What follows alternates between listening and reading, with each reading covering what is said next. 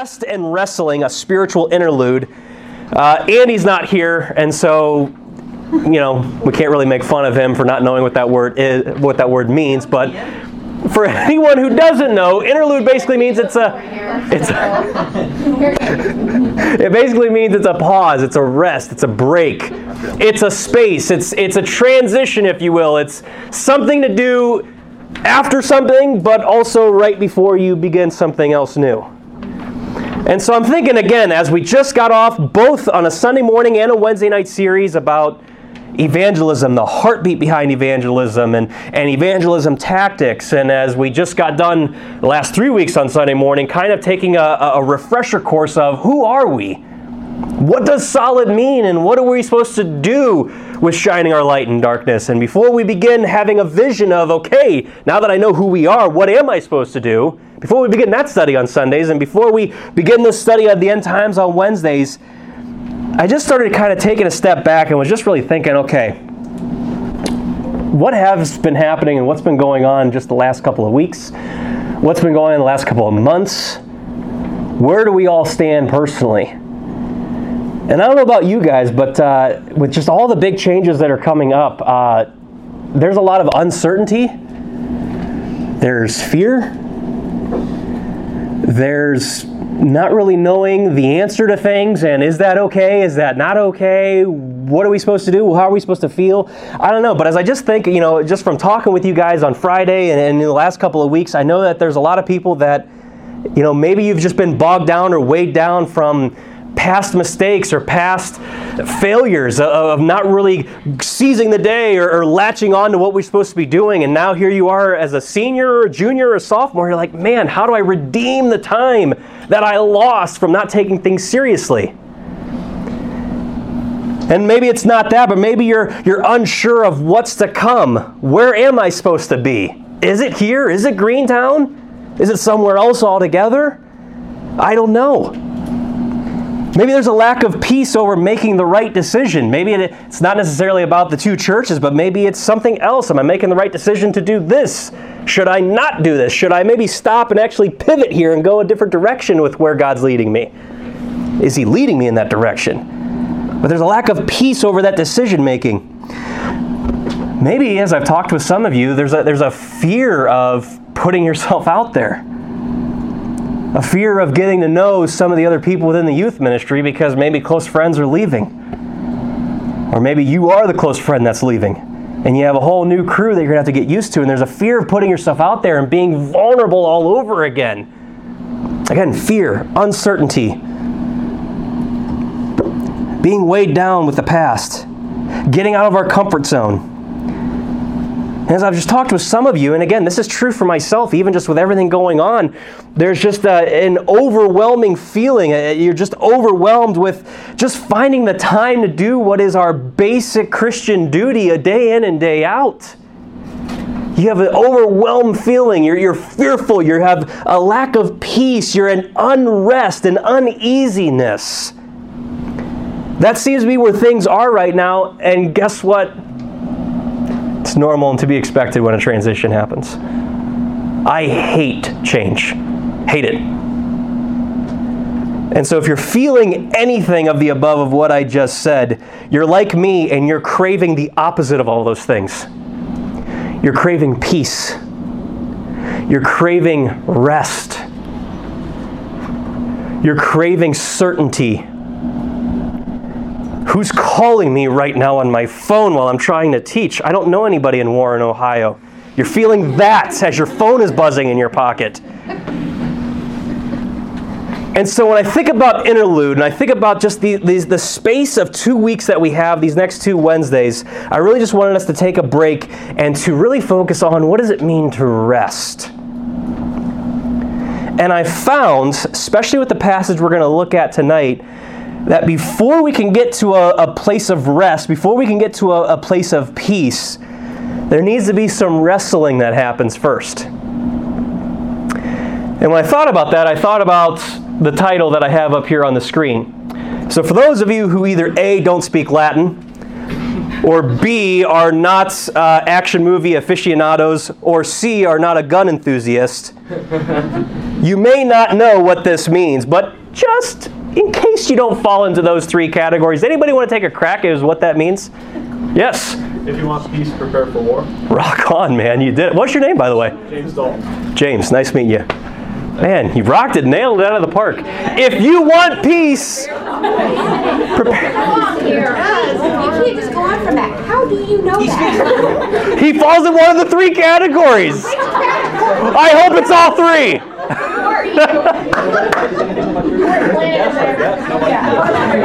Yes. If you want peace, prepare for war. The title of tonight's message is Parabellum, which specifically means prepare for war. We'll get to the rest part. We'll get to the peace part. We'll get to the certainty part. We'll get to getting rid of that uneasy feeling part. But we got to fight first. If we want that peace, we got to be ready to throw down. And I love it. There's a verse in Hebrews chapter 4, verse 11, where God is saying that we need to labor, therefore, to enter into that rest. You know what he follows it up with in verse 12? Say it, Sam. For the word of God is quick and powerful and sharper than any two-edged sword, Piercing. even to the dividing asunder of soul and spirit and joints and marrow. And of the joints and marrow. Sorry. Of the joints and marrow, and is a discerner. And is a discerner of the thoughts and intents of the heart. Yep. So we got to labor into that rest. So we got to go to the Word of God, and we got to let that Word of God cut us deeply. I know we've already prayed 2 or 3 or 4 or 7 times tonight, but I'm going to go ahead and pray one more time because, again, it's been a heavy week, been a heavy day, and I need it. So let's just go ahead very, very quickly and bow our heads. Father God, I do want to thank you for the turnout that we have tonight, and thank you just for your Word that does give us that peace that passeth understanding, and we need it, and I need it tonight. So as Cameron already prayed, I just ask again and want to reiterate that you'd get me out of the way. This is your message, your book. You speak to these kids exactly where they're at and help them and help me, please. In Jesus' name, amen. Let's turn over to Genesis chapter 32. We're going to take a look at Jacob. And for those of you who don't know, Jacob himself, man, his very name means supplanter. It means to deceive. It means to try to swindle your way in and to subvert plans and purposes. And man, if you know anything about Jacob's life in the Bible, that was him. He wanted just to constantly weave his way in. He kind of wanted to weasel himself in, burrow himself into other people's affairs and other people's businesses, and to take things that didn't really belong to him. Did that with his brother and with his family and got himself into a lot of trouble with his brother, to the point where Esau, because Jacob, he tricked his dad into giving Jacob Esau's birthright. And now Esau was like, all right, after my dad dies, I am going after my brother and I'm going to kill him. And so then Jacob goes on this life on the run, and he has these trials that God puts in his life, but man, he just was never able to find peace. He was never able to actually rest and to be at peace with the decisions that he's made and with where God's leading him and everything that's going on. But he's seeking it. He wants that certainty. He doesn't want to be weighed down by the past anymore. He doesn't want to be in fear anymore. He wants to put himself out there and not be afraid of what's going to reach back out to get him. So in chapter 32, verse 1, follow along with me. Jacob went on his way, and he's trying to go back to his brother Esau to try to reconcile with him. Jacob went on his way, and the angels of God met him. And when Jacob saw them, he said, "This is God's host." And he called the name of the place Mahanaim. Now, if you guys want to take notes, I got some spaces there. Not a lot of blanks, but I got some spaces there for you to add a couple things from what I say that's not on your outline. But I find it interesting. You know what the word Mahanaim is? This place that Jacob named where he saw God's angelic host. It means 2 camps. Wow, deep and spiritual. But when I think about it, and I really do sit and ponder, man, what would that have anything to do with this? Well, look at your outline here. The first bullet point. Jacob was aware of God's protection for this endeavor. He saw the hosts, and he was so stirred and moved by what God was doing. He's like, man, there's 2 camps here. And I'm reminded of in Exodus, I believe it's chapter 14, after God delivered the nation of Israel out of bondage, He said that, man, I am so going to protect my children. I am going to go before and behind them. I'm going to cover their front side and I'm going to cover the rear and make sure that nothing touches my children. They are going to be protected. They are going to be completely engulfed in my love and my protection. Which direction is this? That's the wrong way. Down. There's Down. Which direction? You're holding it upside down. Then maybe up. Oh, Cam. There we go. I'm finding it. It's going. I've seen on the laptop now. And It shows, yeah. 1 Keep going. second. There you There we go. We did it. Yay me! Thanks for that, Satan. Now I have to regroup. God is saying that He's going to protect His children. He goes before Him and behind them. And I'm reminded of this verse in Psalm 34:7. The angel of the Lord encampeth round about them that fear Him and delivereth them. Man, it doesn't matter what it is that you're feeling out of the whole list of things that I listed tonight. God goes before us and behind us. He's encamping all around us as long as we're fearing Him. As long as we're willing to trust Him wherever it is that He's leading us. I think about that, I'm like, I wonder if that's the reason why Jacob named it that. 2 camps. God, double protection. All right, Lord, I'm not sure what the road ahead has for us, but I'm going to follow, and I know that You got my back, and You're watching out for my front. You're protecting me all around. But I also think of something else, too. If you want to write down Galatians 5:17, that verse tells us that there is a war that goes on between the flesh and the spirit. There is a constant everyday battle between our flesh, that old man that wants to come back and get control of the way things were before we were saved, and the Spirit of God that lives and dwells inside of us that is trying to make us more into the image of His dear Son, make us more like Christ. And those two conflicting natures are constantly in battle with each other. They're constantly at war with each other. And if we want peace, we got to be prepared for this war every single day of our lives. If we want the assurity of the decisions we're going to make going forward, we got to know that we are in this fight. I love it. There's a verse in Song of Solomon where even Solomon himself, he looks at his bride and he says, I look at you, my beloved. It's a picture of Jesus looking at us, the church. And he says, within you are 2 armies. 2 armies, these 2 conflicting natures, these 2 camps, if you will. And we're going to see a battle take place here in just a moment. But you see in the first bullet point, Jacob is aware of God's protection for this new endeavor. And so what does he do? Verse 3. Jacob sent messengers before him to Esau his brother unto the land of Seir, the country of Edom, and he commanded them, saying, Thus shall ye speak unto my lord Esau his brother. Thy servant Jacob saith thus, I have sojourned with labored and stayed there until now, and I have oxen and asses and flocks and men servants and women servants, and I have sent to tell my Lord that I may find grace in thy sight. You see, in the next bullet point, he sought to do God's will of reconciling all to him or all to God. And this should sound familiar. For those of you who were here on Sunday, we just talked about this. This is the mission that God has given each and every single one of us. It's the ministry that God has given all of us to reconcile the lost world unto God the Father by preaching the gospel of Jesus Christ to everyone. That they may behold what He's done on the cross for them, that they may see what He's done as payment, as substitute for our sins, dying a death that we could only do by suffering in hell for all of eternity separated from Him. Christ took our place on the cross, and God the Father dumped out and poured out His entire wrath upon His one and only Son, that you and I might be spared. And everyone who calls upon Him shall be saved. When we realize that and we believe Him and receive Him by faith, that's what Jacob's trying to do. He's trying to reconcile with his brother. And that's the ministry that we've all been given. And again, we know this, we just talked about this, but there's still that uncertainty. There's still the woes of our past life. There's still the woes of the time that we might have wasted. There's still the fears and the lack of peace and rest within us of what lies ahead. Third bullet point.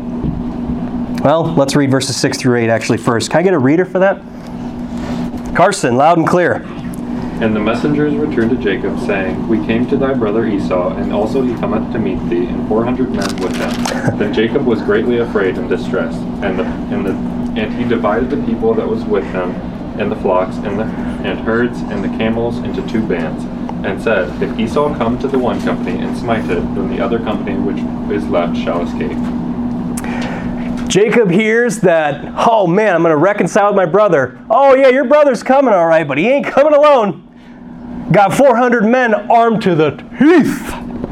It says that. Carson just read over it. Just kidding, it doesn't say that. Right. 400 men! And what is Jacob's reaction right away? Fear.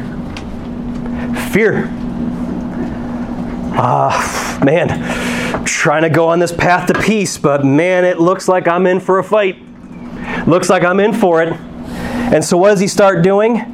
He starts doubting what God actually had intended for him. He starts doubting the plans and purposes of God. He starts questioning, am I really supposed to be reconciling? Am I really supposed to be doing this mission that I thought all along was in fact the mission? Oh, you know what? I have to come up with a plan. I have to figure out how to get my own peace. I have to figure out how to have security in the decisions that I make. So I'll come up with a plan. The third bullet point, even though he sought to do God's will of reconciling all to him, yet fear sets in, causing him to waver and doubt. Hold your place here and turn over to James chapter 1. We're mostly going to be in Genesis 32 all night. I have most of the verses up on the screen, but I wanted us to see this with our eyes. This verse to me has just meant so much over the years, and especially in connection with Genesis 32.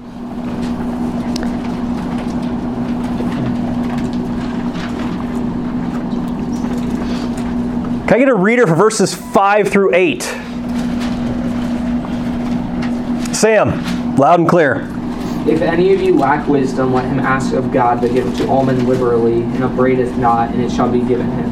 But let him ask in faith, nothing wavering, for he that wavereth is like a wave of the sea, driven with the wind and tossed. For let not that man think that he shall receive anything of the Lord. A double-minded man is unstable in all his ways. I love it. I remember Bobby a couple weeks ago mentioned verse 5, and I love that verse. An older gentleman in our church by the name of Larry Lewis, he shared verse 5 with me a long time ago when I was in the high school, and man, it just stuck out to me. And he's like, I've always prayed verse 5, and I believe God has answered that prayer as I've gotten older. You lack wisdom on something, you're not sure what decision you're supposed to be doing as you move forward in life. Ask God, because not only will He give you the answer, but He gives it liberally. We just talked about that this past Sunday. Ephesians 3:20, He's going to answer that prayer exceeding abundantly above all that you ask or think. He's going to. But there's a condition. There's a clause to whether or not how much He gives that answer to. And Sam just read it. Let him ask in faith, nothing, what? Verse 6. Let him ask in faith, nothing, what? Wavering. For he that wavereth is like a wave of the sea, driven with the wind and tossed. If you're asking for something, be bold and be confident with what you're asking God. Don't go back and forth like, well, Lord, should I? Or is this the right way? God, I think, I don't know. What should I do? Be bold and confident of it. And if you're wrong, He's going to gently show you. He's like, no, here's actually the path I'm going to take you. But if we ask and we're not certain of it, if we ask and we're not bold in it, what did He say is going to happen in verse 7? Let not that man think that he shall receive anything of God.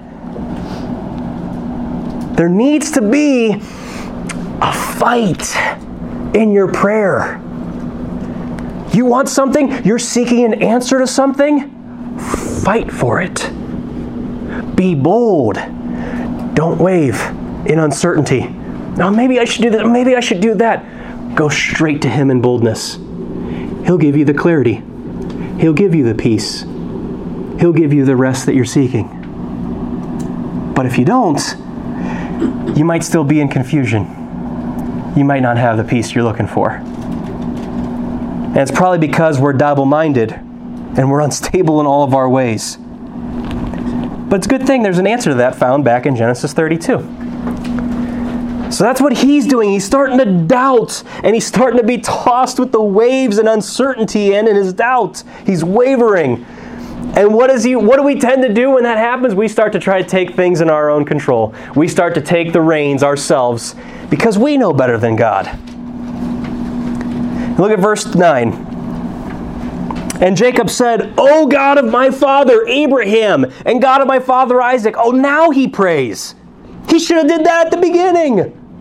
And check this out. "The Lord which saidst unto me, Return unto thy country and to thy kindred, and I will deal well with thee. I am not worthy of the least of all the mercies," he prays, "and of all the truth which thou hast showed unto thy servant. For with my staff I passed over this Jordan, and now I am become 2 bands. Deliver me, I pray thee, from the hand of my brother, from the hand of Esau. For I," what? "Fear him, lest he will come and smite me, and the mother with the children. And thou saidst," once again he quotes God's word, "I will surely do thee good and make thy seed as the sand of the sea, and which cannot be numbered for multitude." On your outline, now he prays and he remembers God's word. 2 times in this prayer, he remembers something that God spoke to him. But wait a second. We just read that somebody who wavers, they're not going to receive the answer to their prayer that they want. We just saw that in James, and yet now here he is, he's praying, and he even quotes scripture that God said to him before that really stirred him. You know what that shows me? It's possible for us to be in our Bibles and to be in prayer, but to not really be with God. It's possible for you to be in your Bibles regularly and daily. It's possible for you to be in prayer continually and not be with God. To not see Him. There is a difference between doing devotions and being with the King. Jacob's seeing that firsthand. Man, and I'll tell you what, it just reminds me, Matthew 15:8. Jesus himself even said, "This people, they draweth nigh unto me with their mouth, and honoreth me with their lips, but their heart is far from me." You see, Jacob's close, but he's not quite there yet. He's doing what's right, like we talked about on Sunday. Checkbox Christianity. Okay, I mentioned the Word of God. Check. I remembered it. I prayed. Check. So I'm good, right? Not always. As I told you, even my story is for 2 years of my life coming here every single Sunday, coming here every single Wednesday, being a part of youth activities. But the other days of the week, I was somebody else entirely different. You wouldn't be able to tell I was a Christian because I was hiding my gospel, hiding my light, keeping it under a bushel.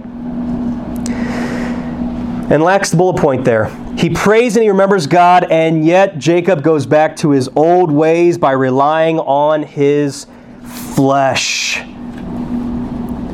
Relying on his flesh. So for verses 13 to 23, Jacob starts to concoct yet again another scheme. Yet again, another plan in his own wisdom. Because he so desperately wants peace with where he's going. He so desperately wants the answers that he needs. He wants to rest in what's going to happen in the transition and the change that's coming up. But he's wanting to do it his way and not God's. And it just reminds me again, beautiful verse in Romans chapter 4. This is talking about Abraham. Paul's writing to the church in Rome. He says that Abraham, he staggered not at the promise of God through unbelief. He wasn't wavering. He wasn't doubting God's plan. But rather, he was strong in faith, giving glory to God, and being fully persuaded that what he, God, had promised, he, God, was able also to perform. That is the definition of faith. We walk by faith. We walk with God daily. We ought not to stagger at all at what he says. The decisions we make, the areas that God is taking us on, we can't doubt it. We can't waver. We got to be bold. We got to have that assurance. We got to have that strength of mind and that peace of mind. But what if I don't? Fight for it. We'll see how by the end of tonight. But he was strong in faith. He was fully persuaded. Not half persuaded. Not fully persuaded at certain times in his life, but then other times, no. He was fully persuaded, and God blessed him for that. He rewarded his faith. Write down Hebrews 11:6. God rewards those that diligently seek him. Because without faith, it's impossible to what? Please him. We want to be in the business of pleasing God every single day, right? Yeah. We just saw that again on Sunday. That's our entire mission, is to glorify God, to make him look good, to make him happy and pleased by doing what he asks us to. And so he concocts this entire scheme. Again, it's his nature. It's what he's always done. He's going back to his old ways, trusting that his flesh is going to take care of things. Which reminds me, we can't fight a spiritual battle in the power of the flesh. We can't. You can't fight the spiritual warfare that we're in thinking that I'm going to do it. I can muster up enough strength. No, we need to die to self. We need to be crucified daily. We need to take up our cross daily and say, God, crucify me to this world and this world unto me. I don't want to care about the world system. I don't want to try and do this in the power of my might and my strength and my intellect. No, no, no, it's got to be you. That is a good prayer to start your day every single day. So his plan on your outline involves, if you were to look at those verses, you can do that later on tonight. It involves dividing his family, risking half of them possibly dying. It involves lying. It involves getting others to go along with his deception. And he genuinely thinks that maybe this will resolve the issue. Why did I put that in parentheses? Look at verse 20. And say ye moreover, this is Jacob telling his servants what they should do when they should see his brother Esau. Behold, thy servant Jacob is behind us, for he said, I will appease him with the present that goeth before me, and afterward I will see his face. And here's Jacob's actual thought process. Peradventure, he, Esau, will accept of me. That word peradventure literally means maybe. He goes through this entire plan that is 11 verses long that we're not even going to look at because it's so detail-oriented. So detail-oriented in the power of his flesh and his own intellect and not God's. He concocts this whole big plan, all just for a maybe. Again, staggered not. Abraham staggered not. Strong in faith. He was fully persuaded that what God had said he was able to do. God promised Jacob that he was going to be fruitful when he returned back home. And again, as we just saw at the beginning of this chapter, he sent 2 angelic hosts to show him, look, I am going to protect you. I am going to keep you safe. You have nothing to worry about. Your fears will be alleviated. Your worries and concerns about what lies ahead will be stifled. You will make new friends. You will have your new crew. You will have an important mission that I'm going to take care of you on in this new endeavor. You'll be fine. But how quickly he forgot it. How quickly we forget these things sometimes. Me too. You see, point number 1 was all about, this time it'll be different. Forget about the past. Forget about, I used to swindle my brother. I stole his birthright from him. I've done a lot of other heinous stuff because I'm a deceiver. I'm a schemer. I'm a weasel. But this time it'll be different. No. You see, if we want peace, we got to prepare for war. That's why in point number 2, it's time for fight night. So Jacob sends off his family to divide up into two camps, thinking that if Esau attacks the one, hopefully the other will get away. And he considers that a victory. And so now Jacob's left alone. Verse 24. And Jacob was left alone, and there wrestled a man with him until the breaking of the day. And when he saw that and now this is one of those verses, we'll stop real quick, before we read verse 25. This is one of those verses where I have this thing where sometimes I'll be talking with somebody and they'll be like, so he said this and then he did that, and then this guy over here, he did that, and I'm like, stop, I can't play the pronoun game with you. Who's the he over here? Who's the he over there? How many he's are actually in this story? Because I'm losing count. What did he 1 do to he 2? And where did he 3 come in? And is there a he 4? So this verse is kind of something like that. So I'm going to read it, and I'm going to tell you who the he's are here, because if you're not careful, it can get a little tricky. So Jacob's left alone, and there's this man that wrestles him. Verse 25. And when the man who wrestled Jacob, saw that he prevailed not against him, Jacob, he, the man, touched the hollow of his thigh, Jacob's thigh.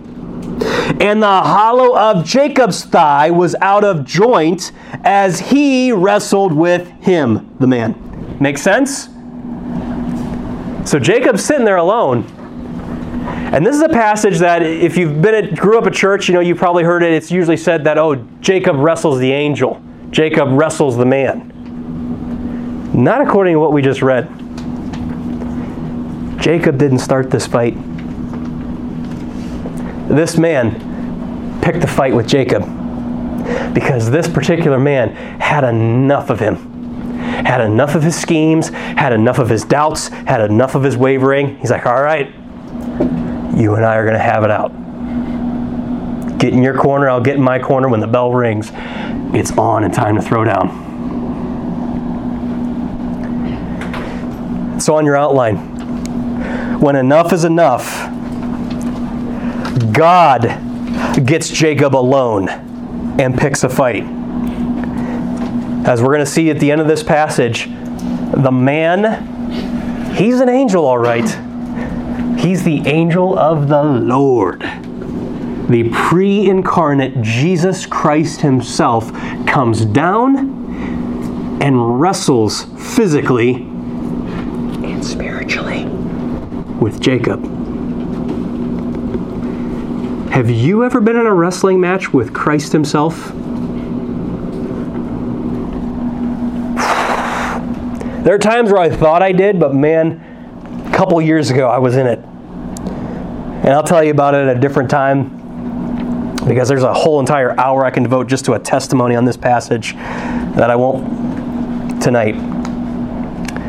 But man, I'll tell you what, same thing happened with me as we just read in verse 25. As we saw look again at verse 25, when he saw Jesus, see, I'm even doing it to myself. Which he is this? And when Jesus saw that he prevailed not against him, Jacob. Look at the little subpoint on your outline. When we're wrestling God, there are times when our flesh wins, quote unquote, preventing God from accomplishing what he wants. Do yourself a favor and look up Psalm 78 later on tonight. It's a very unique verse. There's not really another verse like it in the entire Bible. You know what it says? That the nation of Israel had the power and the capability to limit the Holy One. They limited what God was able to do through them and to them because of reasons like we just saw last Sunday. God is able to do exceeding abundantly above and beyond all that we ask or think, but it's according to the power that worketh in us. And as our two camps, our Mahanaim of the flesh and the spirit are battling it out, sometimes we decide to yield to the flesh, and the flesh prevents Christ from getting the glory that he deserves out of us. Sometimes that happens and we limit what God is able to do through us. And maybe that's happening right now with some of you. Maybe it is a sin issue that you have, that you're limiting God. You're limiting what He's able to do in you and through you at your schools to completely and radically change it and turn it upside down on its head. To completely and utterly smash the faces in of giants that are hindering you from doing things that, frankly, we've not seen since the book of Acts. That we've not seen since the early church age in the 1500s, 1600s, 1700s, like we talked about on Sunday. We can do that. Maybe it's our sins, or, like we've talked ad nauseum tonight, maybe it's our doubts. Maybe it's our fears. Maybe it's our uncertainties. But, as the next bullet point says there, God is faithful to finish what He starts in us, one way or another, no matter the cost. Philippians 1:6. Does anybody know what that verse says out of curiosity? Being confident of this very thing, that He which hath begun a good work in us will perform it till the day of Jesus Christ. Has God begun a good work in you? If you're in here and you're saved, that's a start. That's the beginning of the good work. He's going to be faithful to see it through to the end. Whatever it is that He is trying to accomplish in your life personally, He's going to see through to it. The question is, are we going to tap out when He's got us in that rear naked chokehold? Or are we going to have to let Him snap the arm or touch the hollow of the thigh? What are we going to do? Good, we got time for this. I thought this was kind of cool, especially with just what Pastor Tom had shared on Sunday. Hold your place here. Turn over to Leviticus chapter 11. You know, Pastor Tom was talking about in the book of Joshua, his message on Sunday, how, you know, there are certain chapters that kind of seem to drag as you're reading. And then there are certain books where you're like, how on earth am I going to do my daily devotions in this book? And Leviticus is definitely one of them. Anybody read Leviticus recently? Oh, Pastor Stephen had... Oh, because of the tabernacle, that's right. Right now. Good for you. Thank you. Thank you. I feel blessed by your comment. I'm glad I could be uplifting to you. Yeah. That's one word for it. So Leviticus is one of those books because it's all about the laws that God had for the nation of Israel. Now that they've been delivered and rescued from Egypt, they have the law of God that they need to follow. And it can be a dry read if you're honest. But I came across this passage and I'm like, what a perfect representation of what we just saw. So God saw that He wasn't winning against Jacob's flesh. So what did He do? He just touched the hollow of Jacob's thigh and boom, the hip was out of socket. Or, well, I don't really have time to get into this. I kind of believe that He touched the hollow of his thigh, maybe broke his leg and his femoral artery was sliced and he was bleeding out right then and there. But I'll share that for another story. I'm telling you, read the rest of the passage. We don't have time to look at it tonight, but it looks like Jacob was on his last leg. I'm serious. I can't really support this with other scriptures throughout the rest of the Bible, but it's there. I wouldn't be surprised, though. Had Jacob not had the proper response that we're going to see here in a little bit, I wouldn't be surprised if that was it for him. If his days were numbered. It's one of those maybes. I'll tell you this is the very first question I'm going to ask him when I see him. What are we even talking about? Why am I in Leviticus? All right, so what does He do? God touches the hollow of his thigh and He breaks him. He breaks this vessel, you guys. 2 Corinthians 4, we just saw this past Sunday. We are called earthen vessels because we are a vessel that contains the Holy Spirit of God, right? So in the law of God, the book of Leviticus, God highlights something you're like, this is odd, this is bizarre, but I find it so interesting and so cool. I hope you guys do too. Leviticus 11, check out verse 29. These also shall be unclean unto you among the creeping things that creep upon the earth. What's the first one he mentions? Say that again, Carson. I was yawning. The weasel. That was epic. Sounded like a weasel.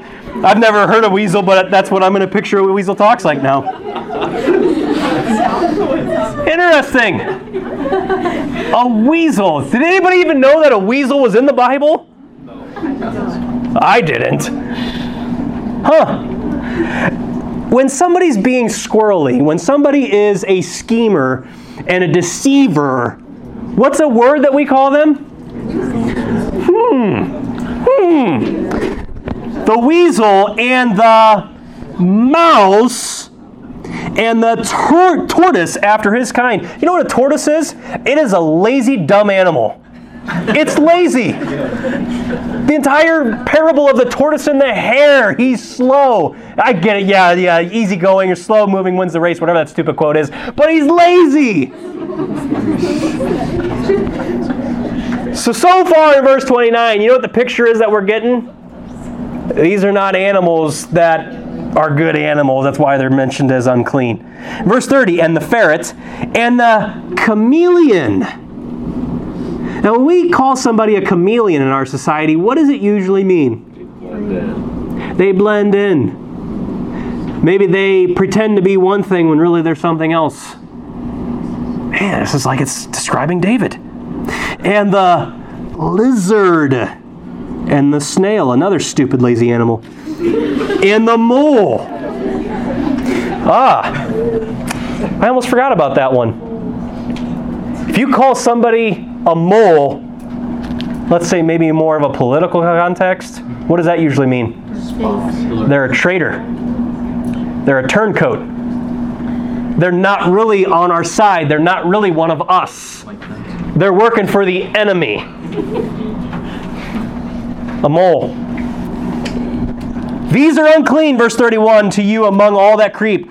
Whosoever doth touch them, when they be dead, shall be unclean even unto the even. And then he talks about, we can skip verse 33 for now, but here's the thing. Look at verse 32, but look at verse 33. And every earthen vessel whereinto any of them, the unclean creeping animals, falleth, whatsoever is in it shall be unclean. Ye shall do what to the earthen vessel? Break it. We are called earthen vessels in 2 Corinthians chapter 4. I think it's verse 6. Jacob was an earthen vessel, and he allowed a lot of these dead fleshly things to fall into his earthen vessel. Had no choice but to break him. Mark it down. You let these things get into your way and hinder God working in you and through you. Watch out for the hammer coming down. Turn back over to Genesis 32. 4 verses we read in Leviticus. The entire book is chocked full of cool things like that if you dig for it. This is why I love studying the Bible, but we'll talk about that in the weeks to come on Sunday. So he breaks him. And then something interesting happens on your other bullet point here, on your outline. An interesting time of prayer commences. Look at verse 26. And he, now this is Jesus speaking, he said, let me go, for the day breaketh. And I got to stop there because I'm like, wait a second. Why on earth would Jesus Christ, the King of Kings, the Lord of Lords, the one who just broke his hip, why would Jesus say, let me go? Why not just turn and look at this heap of a mess, this heap of bones on you, and just go, and just watch Jacob go sailing 400 yards hole in one? Why not do that? He has the power, he has the capability. Why ask him this question? You think maybe it's to see, all right, just shattered the earthen vessel. Are you sure this weasel's dead? You sure you're done being a mole? Are you absolutely certain that you're ready to stop doubting? You're ready to stop wavering? Are you 100% certain you're not going to go back to the vomit again? Are you absolutely sure, Jacob? Are you absolutely sure that I don't need to break this vessel again? Let me go. Let me go like you did the other times. All the other times, Jacob, I gave you as an opportunity to repent. Every time you and I get close to each other, after every summer camp and your commitments, after every winter camp and your commitments, when you get close to me, then you go back to school and you run off again, being the weasel. Let me go, just like you did in times past. I wonder. The answer is unequivocally yes. He could have just brushed him off, let him lie there. No. You see, the same one who breaks us is the same one who restores us. And he wanted to test Jacob to see, am I really done with you, or do I need to snap the other leg too? Are you really done playing these games? Are you really ready to start following me? Are you done playing the weasel with these schemes that you're doing? Trying to win this spiritual battle in the power of your flesh. You want rest? You want peace? Fight for it by letting me break you.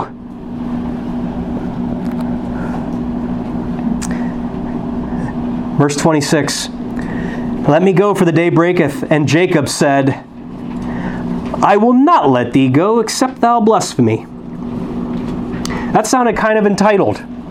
Sounded very cocky and arrogant. Something I've always thought about this passage and why this passage has always just baffled me. Why on earth would God let him say that? How on earth could Jacob say it like that after what just happened to him? And then, verse 27. Jesus said unto him, What is thy name? And he said, Jacob. And he said, Thy name shall be called no more Jacob, but Israel. For as a prince hast thou power with God and with men, and hast prevailed. God seemingly blesses this entitled, arrogant punk who is cocky and doesn't seem like he's really learned his lesson. He's going to have to get broken again later on in life. Or maybe that's not what he's doing. Maybe he's actually like this. Isaiah 45, verse 9 says, Woe unto him that striveth, or fights, with his maker. Let the potsherd, earthen vessel, strive with the potsherds of the earth. Shall the clay say to him that fashioneth it, What makest thou? Or thy work, he hath no hands. In other words, don't say what Jacob just said with that cocky, arrogant, prideful, kind of entitled attitude. But then, interestingly enough, in Isaiah 45, 2 verses later, God would also say this. Thus saith the Lord, the Holy One of Israel and his Maker. Ask me of things to come concerning my sons, and concerning the work of my hands, command ye me? This is God saying this? You want to know what's going on? Command me. God is saying that to us. So is this a contradiction? What's going on here? That's why this is an interesting time of prayer that commences. This is an interesting fight that's going on here. This is an interesting wrestling match of a whole different kind.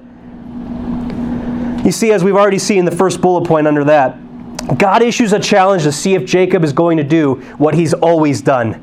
If he's going to continue the pattern, if he's going to tuck tail and run and weasel his way back into his old schemes, his old fleshly self, where he's doubting and wavering. And if you were to look up that passage in Exodus later, you know what you'll find?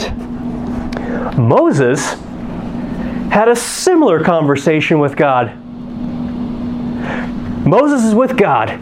God looks down at Israel at the bottom of the mountain, and he sees a whole bunch of just idolatrous abominations going on, a whole bunch of wickedness and sin.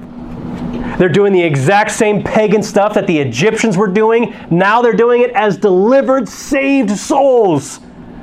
The stuff they just got delivered from in Egypt, they brought over. And God says, I am going to wipe every single one of them out right now. You know what Moses did? He went to God and he pleaded with him. And he says, if you do this after everything that you just did for us, after everything you just brought us out of, what on earth is the rest of the world going to say? Why is anyone going to believe and want to follow you after this? And you could check this passage out later, but Moses says these words. He just goes to God and he says, turn from thy fierce wrath and anger.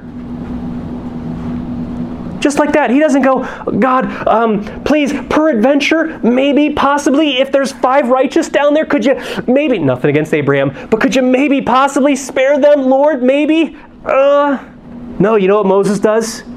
He asks in faith, staggering not at the promise of God in unbelief. And I love it. About this very incident, Psalm 106:23 says this, therefore he said that he would destroy them. Had not Moses, his chosen, stood before him in the breach, or as you mentioned Friday, Sam, a man to stand in the gap between God's people and God the Father. Moses stood in the breach to turn away his wrath lest he should destroy them. Do you guys realize that this is a cheesy cliche in Christianity today?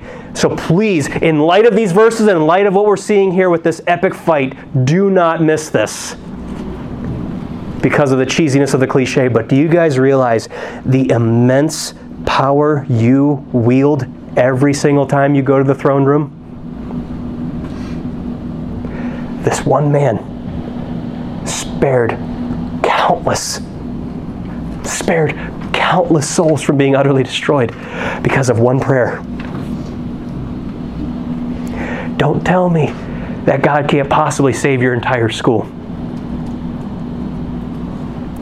Aim for reaching and witnessing everybody in your classroom, everybody in your school, and be content when he saves 3. At least it's a start. That's what this guy did. Talk about boldness. You want to talk about having such a close relationship with God where you can talk to him as though he's your friend. You ever had a frank conversation with somebody in this room? A conversation where you're like, look, man, come on. You know not to be joking like that. You know not to be saying things like that. You know not to be acting that way. Come on. You ever had a frank conversation like that?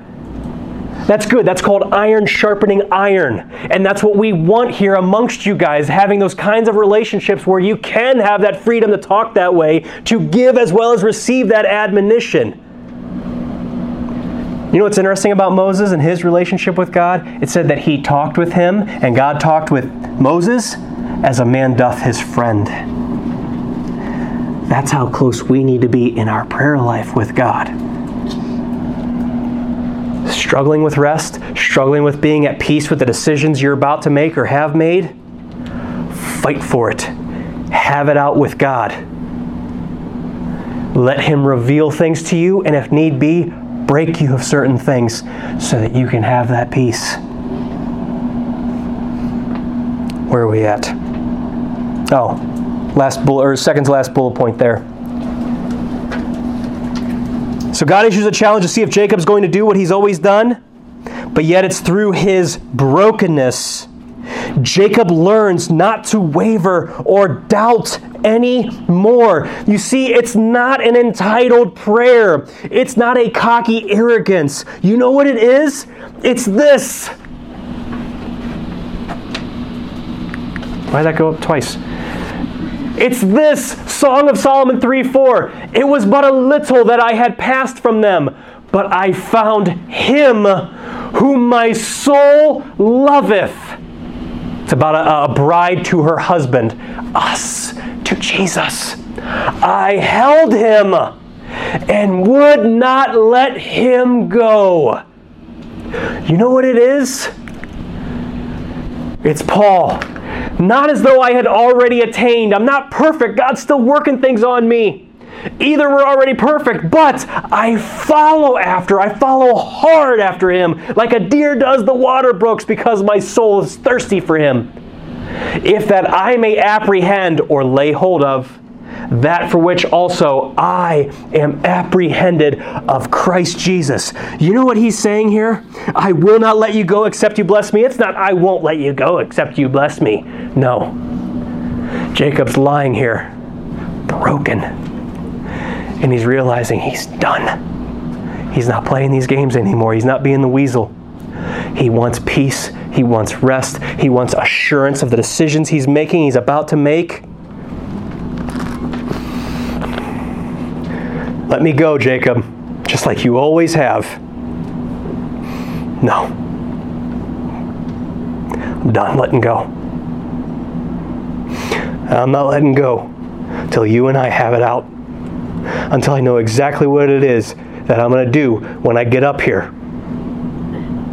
I'm not letting go of you. I finally found you, and I finally am ready to listen to what it is you have to tell me.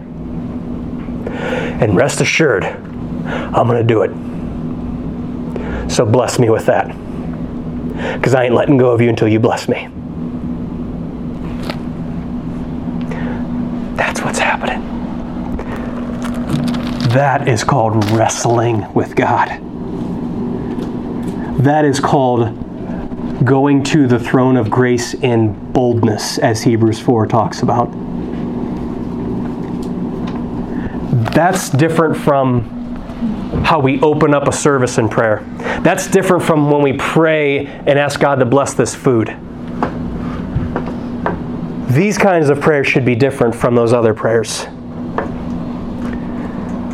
These are prayers where we do what Jesus says in Matthew 6, where we enter into the prayer closet. This time alone, like Jacob was alone, where God gets a hold of us and we're completely free of all the distraction and the noise of the world. We're completely free from the social media and our cell phones and all the ding ding and beep beeps and all of that garbage. And we just be with God. Not do devotions. Not pray, Jesus, please, God, just show me what you want me to see from this, and let me see what I need to do next. Okay, amen. This is different. If we want peace, we want rest, we want the assurance of the decisions we're about to make, we've got to fight for it. That's the difference between doing devotions and being with God. Or, as we see Jacob here, look at verse 30. Jacob called the name of the place Peniel, for I have seen God face to face. This is the difference between doing devotions, doing our Bible reading, and seeing God. Seeing God work. And what does he do? God heals him, he gets back up, and he marches back to go to his brother. Last bullet point, though physically weak, Jacob is spiritually strengthened to carry out his mission. Chapter 33 comes, he goes and he meets his brother, and he sees his brother, and Esau runs to him, and he falls on him, and he kisses his neck. He's just happy to be reconciled unto Jacob, or as he's now known, Israel. Because when you have a face-to-face interaction with God, you're not going to have the same name. You're not going to be the same person you were before your interaction with God. You're not. You're going to be changed. You're going to be transformed. But check this out. Look over at chapter 33. Look at verses 18 to 20. Can I get a reader for those as we close? Kendall? And Jacob came to Shalem, a city of Shechem, which is in the land of Canaan, when he came from Hadrach, and pitched his tent before the city. And he bought a parcel of the field where he had spread his tent, at the hand of the children of Hamor, Shechem's father, for 100 pieces of money. And he erected there an altar and called it El Elohe Israel. Boy, I gave you some deep devotional truths with those verses to read. I love verses like this. He reconciles with his brother. He's a changed man, and what does he do? He purchases land. He purchases a field that he is going to go and pile stones as an altar of remembrance of what God did. And he names the place the Mighty God of Israel. The mighty God whom he had a face-to-face interaction with. And now he has peace. Now he can go to his land. The land that God set him up for. The land that he can go and worship and do what he was originally called to do, which was bear fruit and have seed aplenty in that land. Now he can finally rest. Now he has peace. Now he's not doubting the past anymore. Now he's not living in the past and weighed down by it. Now he's not afraid of putting himself out there anymore, of making new connections, of reaching out to people that he's not familiar with. He's not overwhelmed with finding the time to do what he needs to do on his day-to-day Christian activities because he's a changed man. He needed that peace. We're in a time of unrest and unpeace right now because we're in the midst of a transition. It's an interlude. We need some peace. We need some rest. I feel it. I know you guys do because we've been talking with you for months now. We get it. We're feeling it too. So if you guys want that, fight for it. Get alone with God this week and be with Him. Don't just do your one chapter. If God only wants to do one verse with you, then camp out there for a little bit. And if He gets a hold of you, if He gives you something where you're like, man, I'm seeing it now clearly. I'm getting just a little taste of what God is, where He's leading me, what He wants me to do specifically in Solid and specifically at Edge, GBC. When He gives you that little taste, latch onto Him and don't let go until you know for certain where He's leading you next. Let's pray. Father, I do pray we would get alone with You, and I pray that we would fight and that we'd wrestle and that we know for sure where it is You're leading us individually. Again, we're going to talk about this in weeks to come.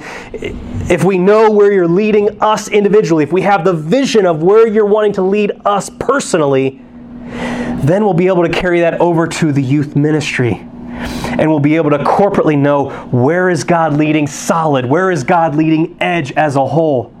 And when we know that, then we'll be able to know where our part is in this church and where we're going to minister and affect this church and consequently the whole entire world.